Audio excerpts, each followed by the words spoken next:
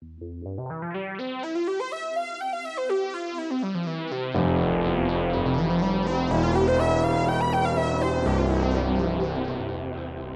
and welcome. You are listening to an informed take on current events brought to you by law students and staff of Queen's University Belfast. This is LawPod.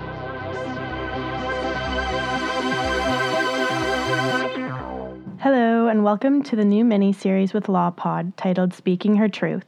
We are a group of 4 young, strong women from all over the world studying law because of our passion for social justice. We speak from primarily a female's perspective on various injustices while still touching on how men and other minorities are affected and the ways that the law can protect you or may not have protection currently in place. My name is Alexandra Cook and I am a first-year senior status law student from Canada. My name is Tavisha Sood and I'm one of the 4 members of LawPod's group Speaking Her Truth. I moved to Belfast 6 years ago from India and I'm currently a first-year law student at Queen's University Belfast. My name is Jade Macaulay. I'm from a small village in County Donegal. I'm a second-year Law with Politics student. I joined the LawPod to shine a light and create awareness on issues that I'm passionate about. I also joined to make topical issues more accessible to students. Hello, I am Maeve Devlin, a second-year Law with Politics student here at Queen's University Belfast. I'm originally from Chicago, Illinois, but have moved to Belfast to pursue a bachelor's degree. I decided to join the LawPod due to my overwhelming compassion for human rights and social justice, and thought the LawPod would be an excellent way to spread awareness to legal injustices. Today's episode, we will be talking about rape myths. We are very fortunate to have a special guest join us today, Rosie Cowan. Now she'll introduce herself. Hi there. Thank you for having me. My name is Rosie Cowan and I'm a first-year PhD student and I'm looking at jury decision-making in rape trials. So to start our episode, we would just like to weigh in with Rosie about defining rape myths. Well, rape myths have been around for centuries. Basically, they come from the patriarchal system and they are false assumptions about sex and sexuality and rape victims, which basically, if you deviate from these unwritten rules about sex, then rape myths are around to blame the victim and excuse the perpetrator. And they apply not just to women victims, but to people of all genders and sexualities and races, but they basically stem from the patriarchal beliefs and values. So most rape cases which actually end up in court hinge on the issue of consent. Whether the victim in fact consented to sexual intercourse, with the defendant usually claiming that she did. So a lot of rape myths are around that, around consent, which of course has different definitions in the law in different parts of the world. So in the Sexual Offences Northern Ireland Order 2008, consent is defined under Section 3 as, for the purposes of this order, a person consents if he agrees by choice and has the freedom and capacity to make that choice. Now, that is the only definition of consent that is listed in this order. In order to contrast in different jurisdictions, especially where the 4 of us are from, we would just like to contrast from a Canadian perspective on my point, what the differences are in statutes. So under the Canadian Criminal Code, Section 153.1, subsection 22, consent is defined as the voluntary agreement of the complainants to engage in the sexual activity in question.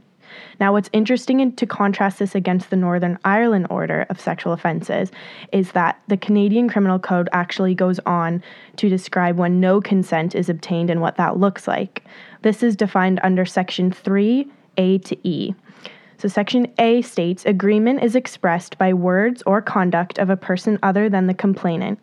A.1 says the complainant is unconscious. Section B, the complainant is incapable of consenting to the activity for any reason other than one referred to in paragraph A. Section C, the accused counsels or incites the complainant to engage in the activity by abusing a position of trust, power, or authority. Section D, the complainant expresses by words or conduct a lack of agreement to engage in the activity. And Section E, the complainant, arguably, I think this is a pretty important one, having consented to engage in sexual activity, expresses by words or conduct a lack of agreement to continue to engage in the act. I think that's a really important one when it comes to consent, the idea, because people often think that if consent is given at the start, that consent carries throughout. But I think it's really important for people to know that consent needs to be given throughout for each different sexual act, not that you want to do, because then, you know, it's well within your rights to not want to do certain things, but be okay with the rest. So I think that's a really important section. When it comes to India, Section 375 of the Indian Penal Code defines consent as an unequivocal voluntary agreement when the woman, by words, gestures, or any form of verbal or non-verbal communication, communicates willingness to participate in the specific sexual act. But what's really important is there was actually a case in 2017, which was Mahmood Farooqi versus the state of NCT of Delhi, that actually undermined the purpose of this act that was introduced in 2013 and actually garnered a lot of public outcry when it came to that. So in contrast again to the Northern Ireland order, I think it's a lot more descriptive and there's a lot more present there for interpretation.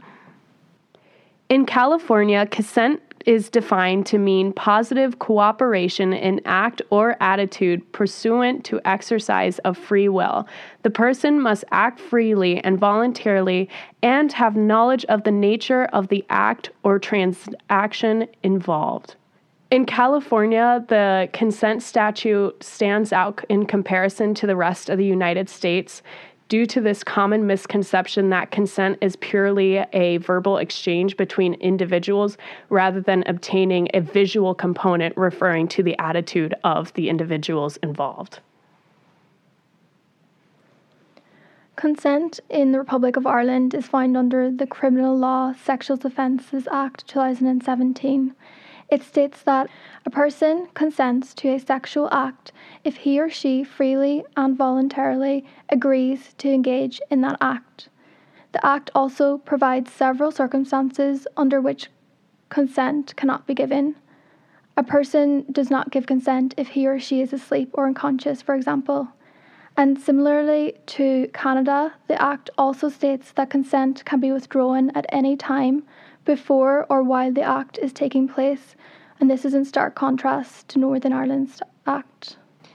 Yeah, I think the main reason why we just kind of talked about consent and kind of did that was because I think a lot of rape myths indicate the presence of consent when they really don't. So, for example, one of the common ones that I've always heard is, it was provoked because of the way she dressed. So, as if her wearing a skirt or her wearing whatever she's wearing is in any way saying yes to be raped. And so I think rape myths kind of put forward this idea that if you do this or you do that or you say this, then that's just unequivocal consent given right then and there, which is why I think it was really important for us to talk about that. I think it's really interesting to look at the different definitions of consent legally around the world, and it is a very disputed issue. There's a big debate in the legal world at the minute about in the UK about moving towards a more positive affirmation of consent, defining it a bit more. In the law in Northern Ireland and in England and Wales as well, there's also a clause about the defendant's reasonable belief in consent, which can cause a lot of problems too when maybe a situation where there's been, alcohol taken. What is belief in consent and what is reasonable belief, so that can leave the door open for a lot of rape myths as well. For sure, because I think that is sort of putting more power into the defendant's hands of being able to say, well, I thought this or I thought that, and then that sort of leaves the victim. It leaves the defendant's word against the victim, which, in comparison to reflecting on that the Californian statute, where the attitude itself is acknowledged in the statute, I think is pretty huge. Just imagine if everywhere had a statute like that, what what repercussions that could be like for victims of sexual offences. Well, of course, in any criminal trial here, the burden of proof is on the prosecution, but often in a rape case, the consequences of that, it does become a he said, she said contest of credibility between the complainant and the defendant. One of the difficulties, I suppose, with that, more trying to flesh out and define consent and a positive definition of consent, is it really realistic? How can we be sure by verbal or non-verbal indications that the complainant did consent to this action, to that action? And you're absolutely right. A very important thing about consent is it's continuing, it's ongoing. Lady Hale, or the outgoing President of the Supreme Court of the UK, said that consent is very particular. It's to a particular person, to a particular act, at a particular time. About drinking and how drugs and alcohol can always sort of cast a reasonable doubt on, I thought that consent was there and stuff. But in my head, it's, if drinking or drugs or dressing a certain way provokes rape, then anybody who's not doing that shouldn't technically be ever raped. Like, if people put forward this argument that, like drinking leads to rape, then no one who's sober should have ever been raped. And, that's where I think these myths start to fall apart. And I think it's important that people my age and even younger are made aware of these, because you never really think about them unless you're told about them. And once you start to think about them and you start to pick them apart, you really see that, they really are detrimental when it comes to rape victims. And there are deep psychological reasons why people believe rape myths, as well as being in this culture and society which is patriarchal. There's a great comfort in thinking, even though it's not true, that if we keep the rules, if we dress a certain way, if we don't drink too much, if we don't take drugs, that nothing bad will ever happen to us. And that indeed is one of the reasons that rape myths run very deep psychologically. Mm-hmm. Do you also think the whole stigma around rape kind of gives power to these rape myths? Yes, and many victims believe rape myths too. It's very important. It's one of the reasons that so few people come forward to report rape to the police, is that many victims don't define maybe until years later what happened to them as rape, or they're ashamed, misplaced guilt. So sure, they affect everyone, even the victims and the perpetrators, and everyone within the criminal justice system. Bringing it back here home to Northern Ireland, when you have a high-profile case where someone does come forward with allegations, specifically referring to the Paddy Jackson case, Rosie, as a researcher studying that case, what can you speak to in terms of what you saw in the courtroom referring back to rape myths? Well, as you said, Alex, this was a very high-profile case. 2 members of the Ulster rugby team charged with rape, and 2 of their friends charged with lesser offences. It garnered a great deal of media coverage and a great deal of controversy. It's important to say that all 4 men were acquitted of all charges, but I did attend a great deal of that trial and saw a lot of rape myths brought forward by the defence team in court, which I have to say is, in my previous life as a journalist covering other cases, this is pretty much standard practice. It was said that the young woman was kind of a groupie, a fan, and that she went home to Paddy Jackson's house because she was starstruck, and she complained, called rape the next day because she was ashamed of what she'd done, that she didn't call for help when someone else entered the room, one of the other girls at the party, and that she didn't fight off. And these were all used in court by the defence team to suggest that she wasn't raped. As I said, all 4 men were acquitted of all charges. And because we're not privy to jury deliberations, we can't draw a line and say that this was why or how the jury made their decision. That's something that we don't know. But the case did create great controversy with people on both sides of the debate. So as it brought to the fore, one of the points was the kind of use of rape myths, and also the production of the complainant's underwear in court, which is also quite a common thing in a rape case, for the complainant's underwear to be passed around the jury and displayed. There was a case down south about that garnered a massive public outcry. I remember where the woman, I think, was wearing a thong, and that was passed around the court as a way to be like, oh look, she consented, which kind of again brings us back to that rape myth of the way you dress, you're asking for it almost. Yeah, I mean, it's rare that underwear, as I said, most rape trials are about consent.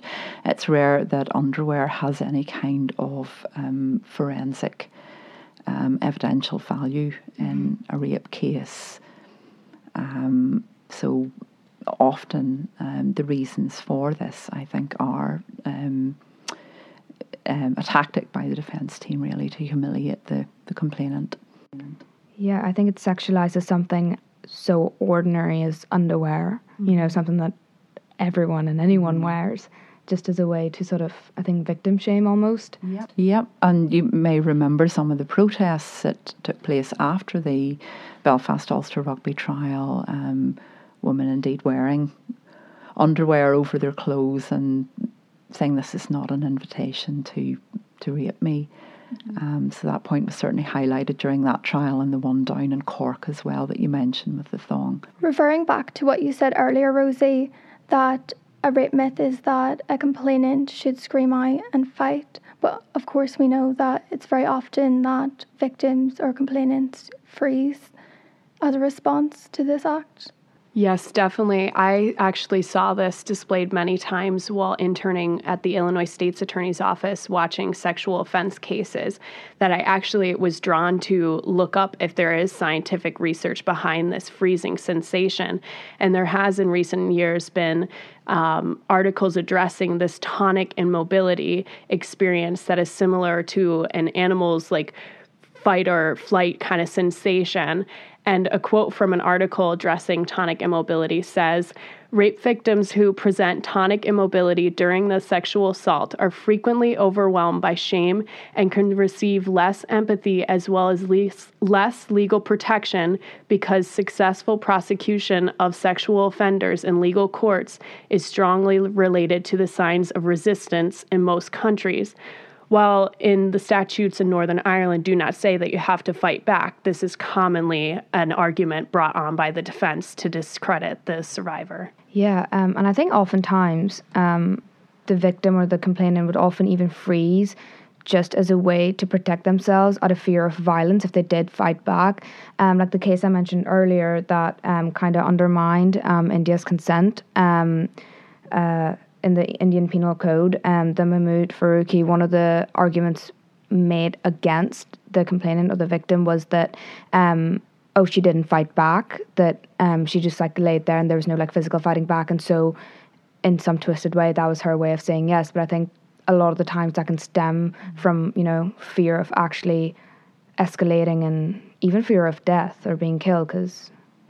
I think a lot of this comes from this image of real rape as a madman stranger jumping on a woman in a dark alley. She's never seen this guy before, and that she's very seriously physically injured by rape, which actually holds true for a very tiny minority. In 90% of cases, the victim of rape knows the perpetrator, maybe a partner, an ex-partner, a relative, someone she's been on a date with.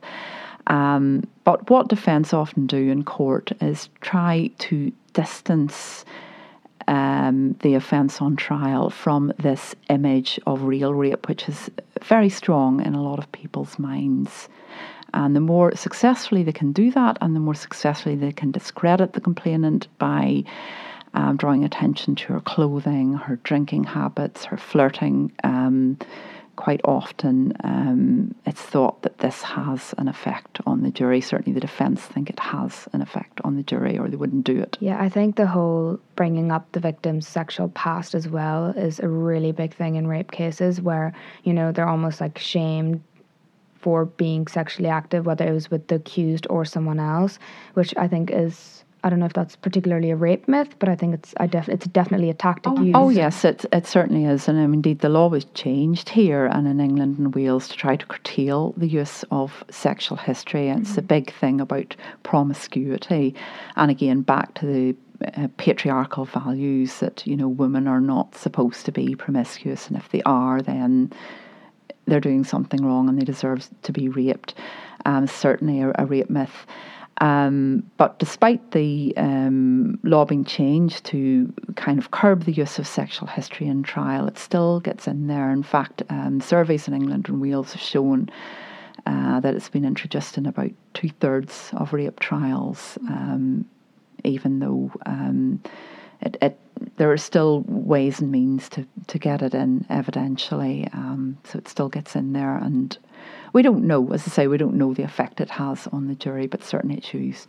Maeve, as working in the state attorney's office, did you ever see this brought up in cases? Did you find that it was a common thing, or is it more something that might be happening elsewhere, that it's maybe shown as being better not used over in Chicago? Well, during my experience at the state's attorney's office, I did not actually see this get brought up in court. This doesn't mean that it doesn't happen, but during the trials that we had, this was not brought up. So I do not know. I bet it is a problem and has come up, but it depends on the jurisdiction that you are in.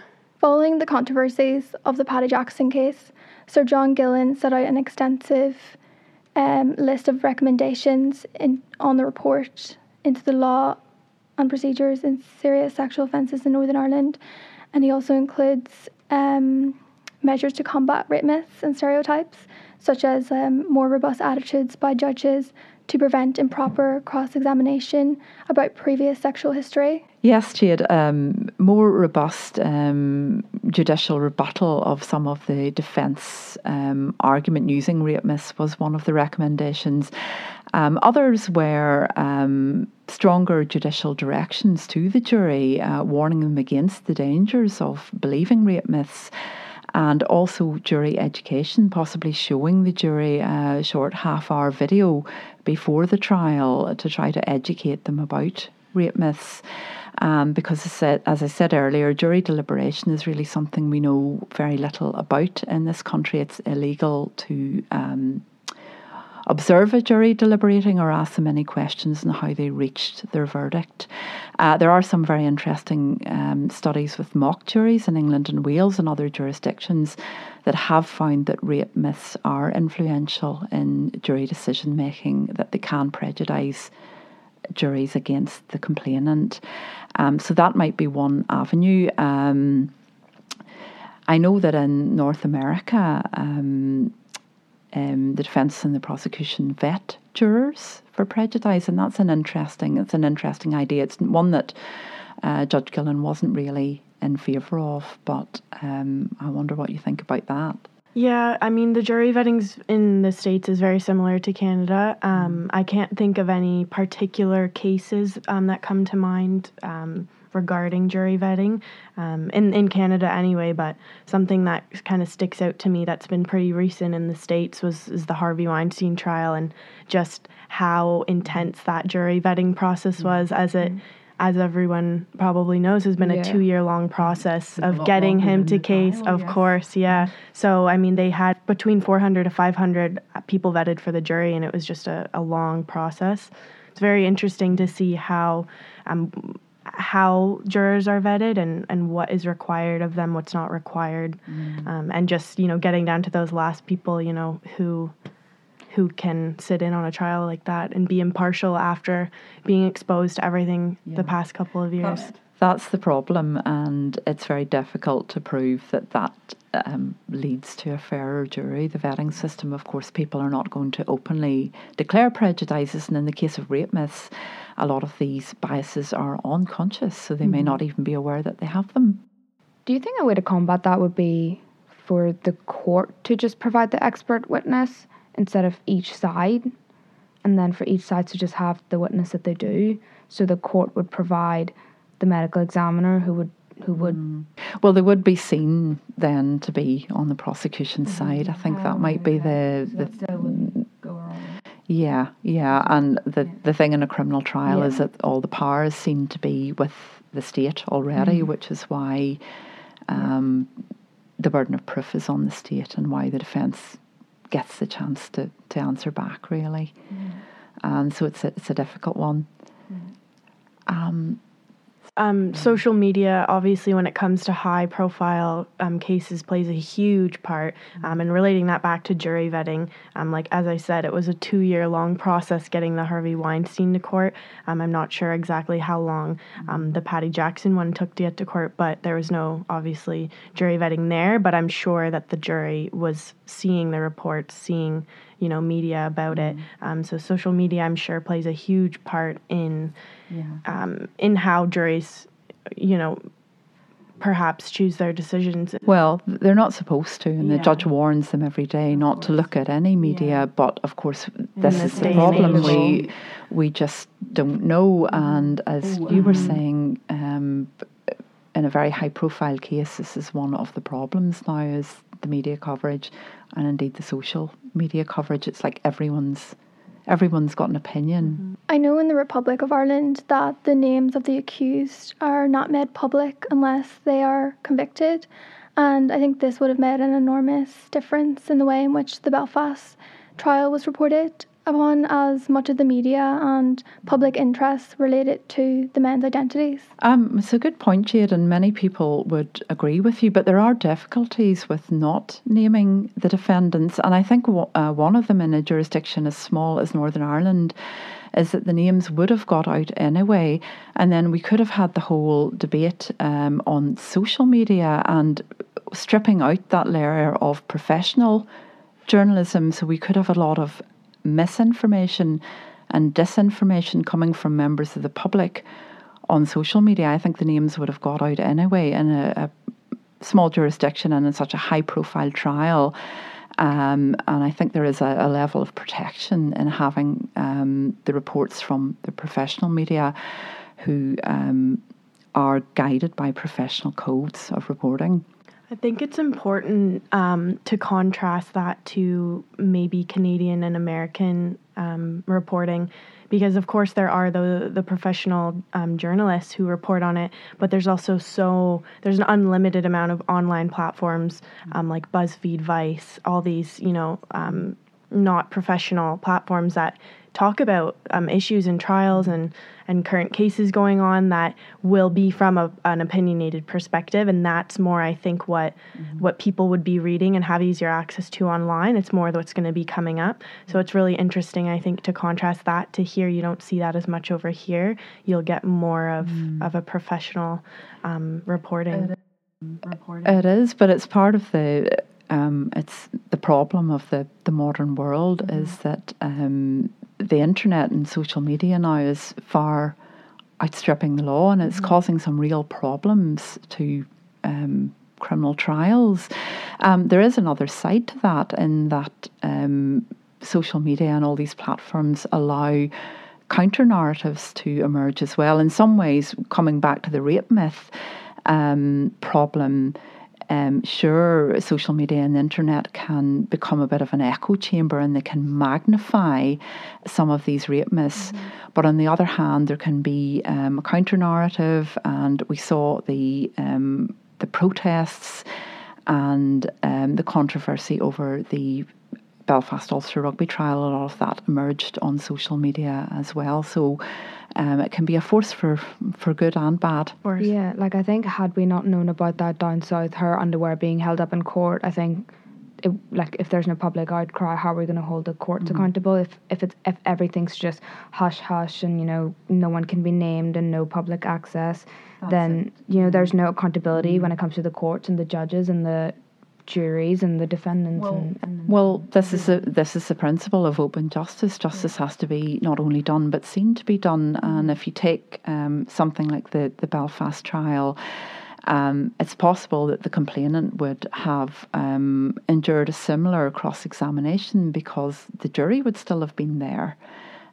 She would still have gone through that ordeal of cross-examination and her underwear being produced in court, whether the defendants' names were publicised or not. Yeah, I think it was in the Gillen report as well. One of the points made was that public access to trials involving serious sexual offences to be confined to close family members of the complainant and the defendant. So as someone who did actually sit in the trial, how would you feel about that if that did come into force? Well, as a former journalist, I have mixed feelings about that. I can see in one way that, that could be, of course, the complainants in many of these cases are screened off from the public gallery. Mm-hmm. But sure, they still know that they're there. They still know that there's a public audience. I have mixed feelings about that. I'm not sure that it's necessarily the public in the court who are the problem. I think many of the people who comment, many of the keyboard warriors who comment on social media, have never come near the courtroom or indeed maybe read a lot of the professional reports on the trial. So it's a difficult one. But it may be something that would make the trial more comfortable for the complainant. But another thing that was being trialled in England is video cross-examination, which would take place away from the courtroom long before the trial and would mean that the complainant, in fact, didn't have to attend court if they didn't want to. Yeah, because that kind of leads us into this idea of judicial rape, where a lot of sort of rape victims, suffer from the same trauma that they would have felt when the incident actually happened. And then they feel it again in court due to the rigorous cross-examination that they face.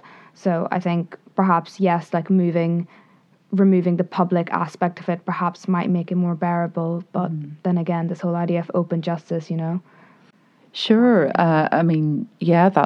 That could be. But as I say, having the cross-examination away from the court at an earlier stage where it's just the judge and the defence barrister, that could be another solution. Another solution that has been suggested by some people, not one that Judge Gillen was in favour of, is removing the jury altogether in rape cases because of this perceived problem of the effect of rape myths. As we said, we can't question the jury, we can't be privy to their deliberations, we don't know what effect exactly it has on them.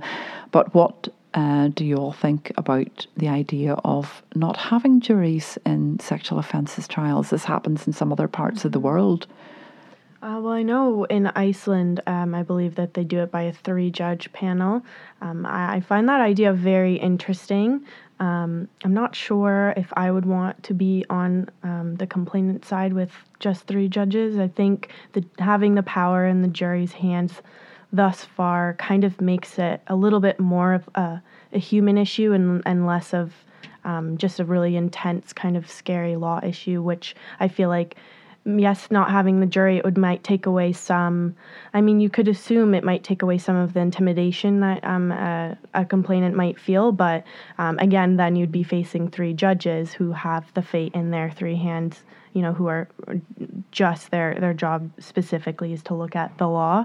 I'm not 6 sure. Yep, 6 hands. 6 hands. I'm not sure how I feel about that. I think it's a very interesting way, and different way of approaching trials, but yeah. Especially with even one judge, though, I don't think I would be in favor of having just one judge. I don't think putting this issue into the hands of one person, I think, is a lot of responsibility that I just don't think one person could adequately handle, especially with something as serious as. Yeah. A point to be brought up is that not all judges are saints too. So you may have judges that have prejudice on this topic, and it might not help. And having your peers review it, although there's issues with these rape myths being embedded within society and people being exposed and it being subconsciously there, I feel like it would be a better choice to have a jury as of right now until we can have judges that could be maybe somewhat regulated or educated on the topic beforehand. Of course. Yeah, is 10 people with rape myths any worse than 3 people with rape myth or that kind of subconscious bias? So I think you can't really remove you can't really remove rape myths just by removing certain type of people. I think that's going to penetrate into the court no matter what or who it is. Like even taking, like you said about not all judges being saints, the Brock Turner case, the judge, it was one judge who did give the final deliberation about his sentencing, and he gave him 6 months. You know, is that any better than what 6 months on good behavior? On good behavior. Which actually ended up being 3. So, you know, I completely agree. I don't think I would be very much in favour of that. Yeah, well, you know, you make a good point, and there are some judges in England who've made very seemingly rape myth sympathetic remarks in cases. I guess, yes, judges are supposed to be trained to be impartial, but a lot of these myths are subconscious. And then if we take away the jury, which is thought to be very important in the British justice system, a cornerstone of democracy, it doesn't solve the problem of the wider society and rape myth belief there. So I guess it's a bigger problem than just one for the courts. For example, I actually recall a trial that Gloria Allred worked on where the survivor was a sex worker, and the judge actually called her all these degrading and awful names because of her occupation. And I think a good point to be brought up about having like the judge system is in the United States, we actually elect our judges. And even though they are supposed to be impartial, like what if you have somebody who has maybe a conservative mindset and you have a sex worker working in front of you? I don't think he's going to be very understanding or open-minded to the circumstances of the assault. I think even just to prevent rape myths seeping into our courtrooms is to tackle it from society's perspective first. Rape myths are victim blaming attitudes. They're interwoven into our society, and I know that Sir John Gillen has recommended campaigns to help tackle these unconscious bias that are held in society. Especially bringing it back to just at the education level, starting with schools. That not just we're we've been talking so much about judges and juries, but these juries and judges were raised in the same society and education system as all of us were, and if they weren't given the same introduction to the research that we've done ourselves, we can assume that not everyone's been educated on rape myths, and that's something that does need to be put into the education system from a young age so that these aren't internalized and grown and just expanded upon as we get older. The more that we are able to reflect on or even issues. Like passed on to generations. Like if you know from an early age about these and you're able to sort of dismantle them, by the time you're old and you have your own kids and you are a judge yourself, you're able to pass that on. And I think that's really important. So I think education at a young age so that men and women can identify this as early as possible so as not to internalize it is something that's really important. I agree. There's a lot of backfire with the education thing by a certain population saying that teaching I don't want to teach my child about these violent crimes because of them being violent and it being a child. But there's ways that you can easily teach children by so where you wear your bathing suit is your private part. If somebody touches you where your bathing suit covers, you need to let an authority figure know. There's easy ways that you don't have to make them aware to the violent crime, that you can teach the younger population of these violent situations that do exist. And then obviously adapting that education as you grow older for older young men and women to understand in a more deeper perspective what is right and what is wrong. Yeah, I think we're going to end the podcast there with a very fun book recommendation, considering we were just talking about juries. It's a book called A Trial by Jury by D. Graham Burnett. It's really good, and it gives an insight into sort of jury deliberation and is it good to have juries or is it bad to have juries? And I think it'll be a really interesting read considering what we've just spoken about. we'll just like to take this moment to thank Rosie Cowan for coming in and being our guest today. Thank you. She's been very insightful, provided us with some really good points and information that we all feel very fortunate to be able to reflect upon and bring back with us. And just to wrap up the episode, of course, we would just like to point out that we do have an Instagram account. This Instagram account is QUB Law Pod, and we would really encourage anybody listening to get involved, follow, like the posts, and we will definitely be posting about future episodes, questions that anyone might have. So please just make sure that you are following that, as well as our Twitter, which is also at QUB Law Pod. Thank you so much for listening, and we'll see you next time. This is Speaking Her Truth.